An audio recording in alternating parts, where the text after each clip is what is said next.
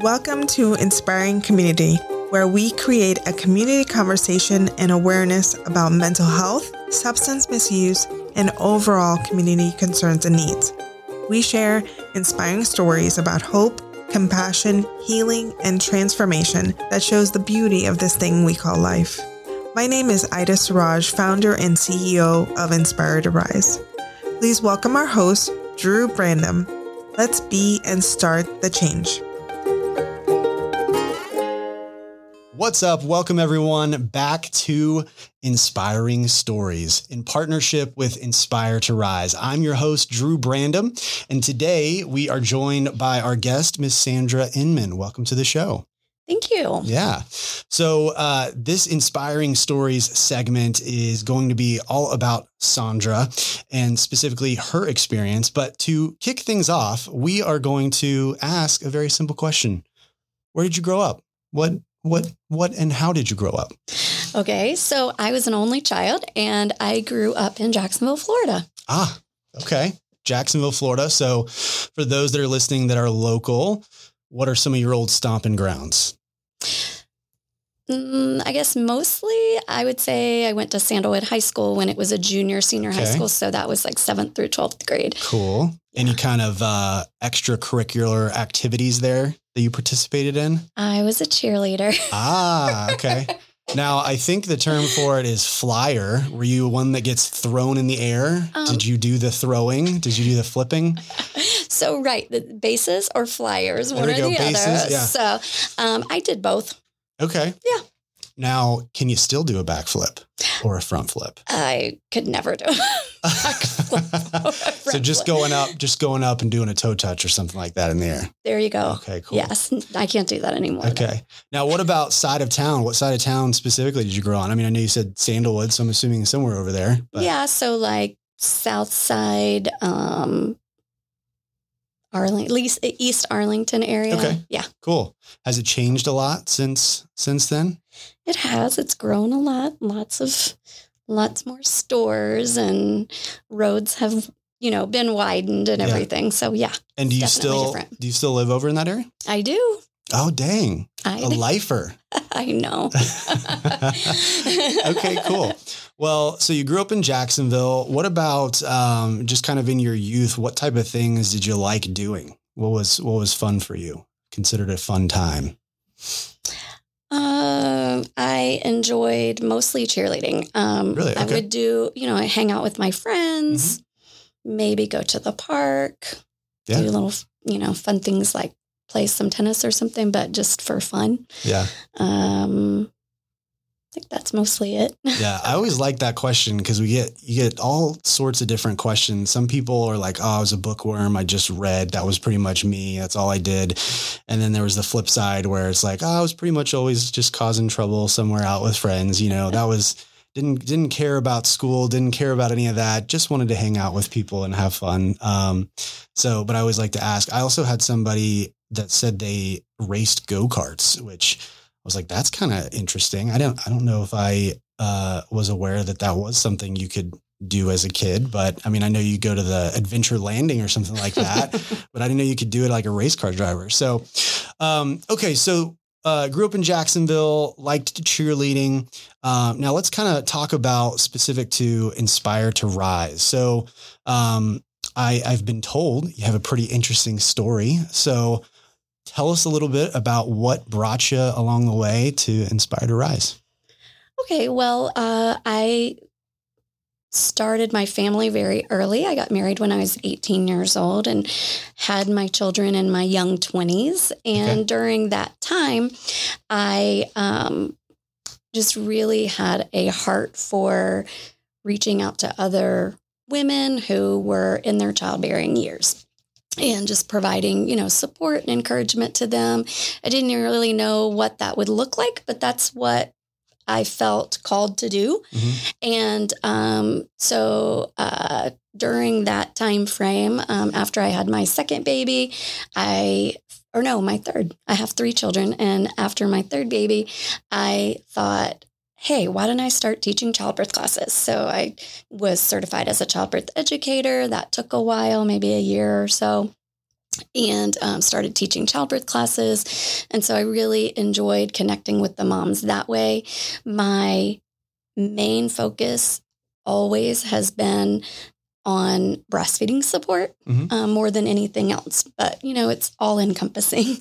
The mother, the baby, the empowering, the helping, the supporting, the encouraging, all goes together. And during that, phase of women's lives. And so, anyway, my main focus was always breastfeeding. So I started with childbirth education, and then I got trained on teaching breastfeeding classes. And I did that did both of those things for a while. And I worked just part-time as a breastfeeding support counselor.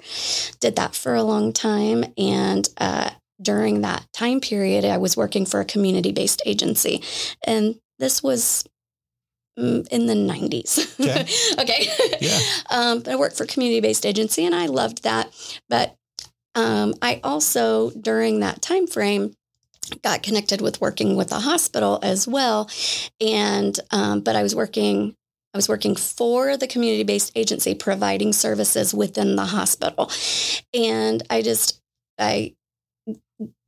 felt like, hey, I feel like I could make more of a difference if I could work in the hospital, because a lot of the problems that moms have start at the very beginning. Sure, they start on day 1, hour 1 of life of the baby when it comes to breastfeeding. And so I was like, hey, maybe I can make more of a difference if I work in the hospital. And I worked in the hospital overall, total about 20 years, 15 to 20 years.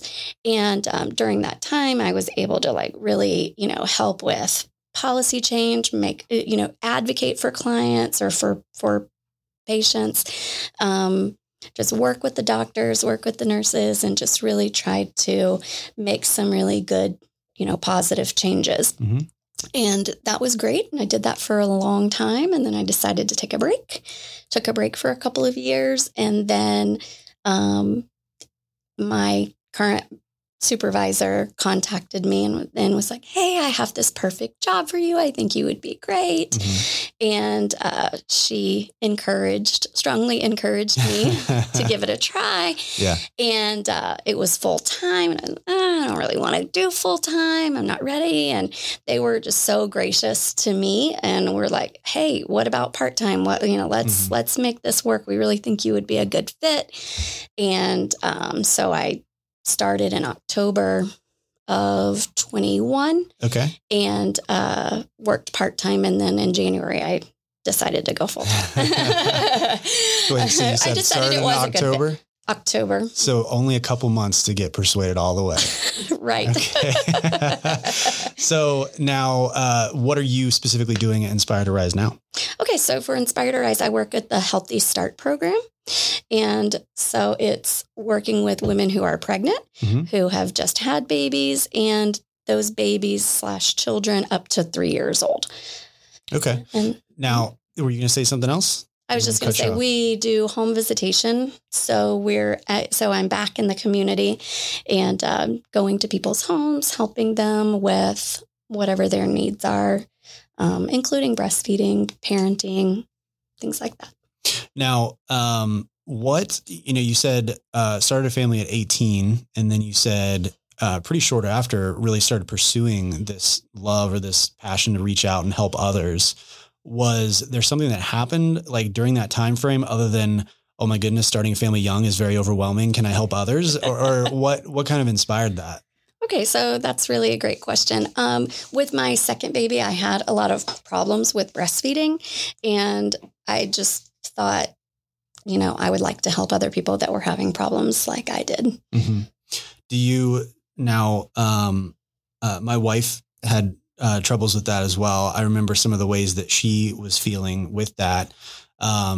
Is that, I guess a big part of it is you just remember being in the shoes and kind of feeling the specific emotions tied to that of just wanting it to work so badly and it's not working for whatever reason, or is it something else other than that? I think mostly it's just, providing women with the education and support that is accurate and allowing them to kind of make informed decisions based on good information and good education. Mm-hmm. Some women will, continue to work on the breastfeeding, and sometimes it works out and sometimes it doesn't, but it's all with good support and, accurate information that they're provided. Yeah.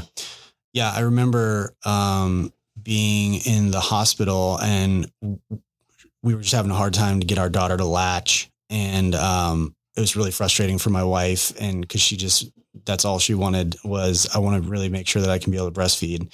And so she tried at it and it just wasn't working. And so for her, I can't speak to you, but for her, it was part of just feeling okay with it not working out and having to kind of switch over to formula.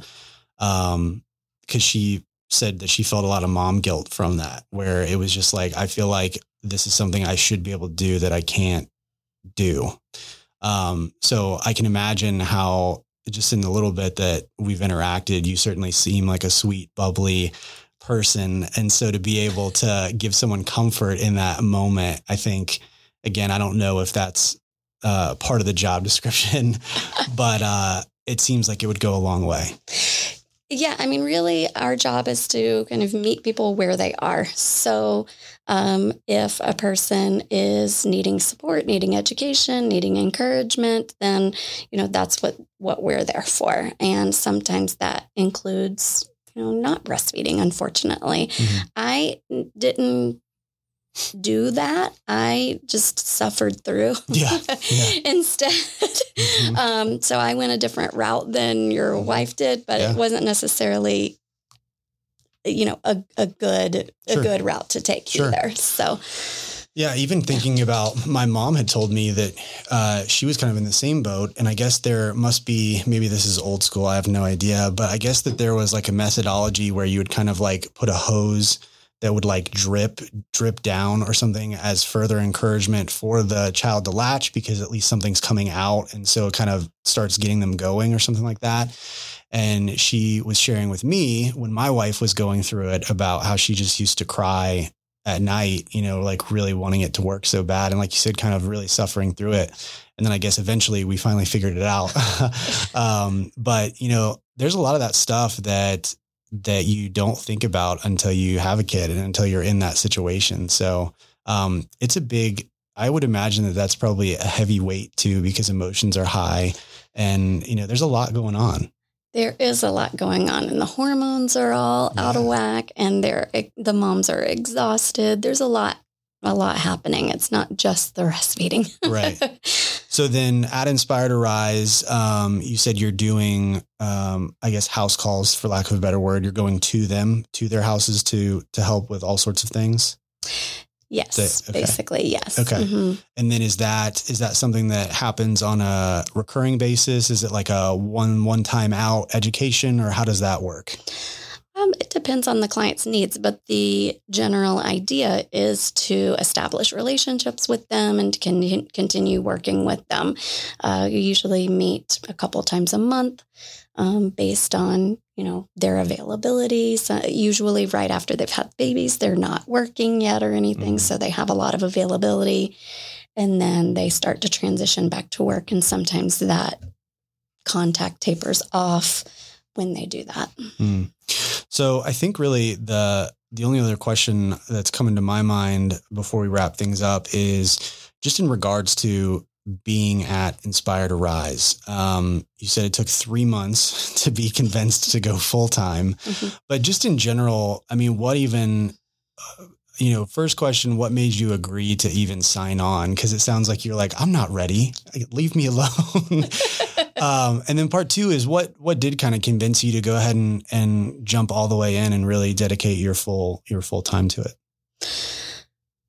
Well, what convinced me to give it a try, I guess, was the fact that they were so willing to offer to work with me, offer for me to do part-time, mm-hmm. and for as long as I, wanted. Sure. Also, they offered for me to work with their Spanish-speaking population, and my Spanish needed some practice. Okay. So that was, I found that I felt like that was a great opportunity. If nothing else, I would be able to, gain that skill or improve on that skill. So I just thought, what do I have to lose? I'm going to go in this, do it part-time, get some Spanish practice, do what I love to do anyway, and kind of see how it goes. And then I have a wonderful manager, supervisor. She's just very supportive and encouraging, and really has a philosophy of, your work your work adjusting to your life rather than your life adjusting to your work. Yeah. And that's been really, really, wonderful. But yeah, I've been full-time since January 2022. So that's awesome. It's also cool too to hear that, coming from a hospital system, I would assume that their work demands are probably a little bit different on that front. So to be able to step back in and have some flexibility, that sounds pretty great. So, I really appreciate you coming on and just sharing the couple things you did today. And we're winding down here at the last little bit of our time. So, thanks so much for being on the show. Okay. All right. Well, thank you. All right. Bye. Remember, you are not defined by your worst moment. We hope to inspire you to be your best self for yourself, your family, and our community. The belief is stronger families equal a stronger community. Let's be and start the change. Inspire to Rise is a nonprofit focused on holistically helping make the community a little better, happier, and healthier place. For more information or to support our mission, please contact us at weinspiretorise.org or via phone 1-844-WE-RISE-1, which is 1-844-937-4731. Thank you for listening.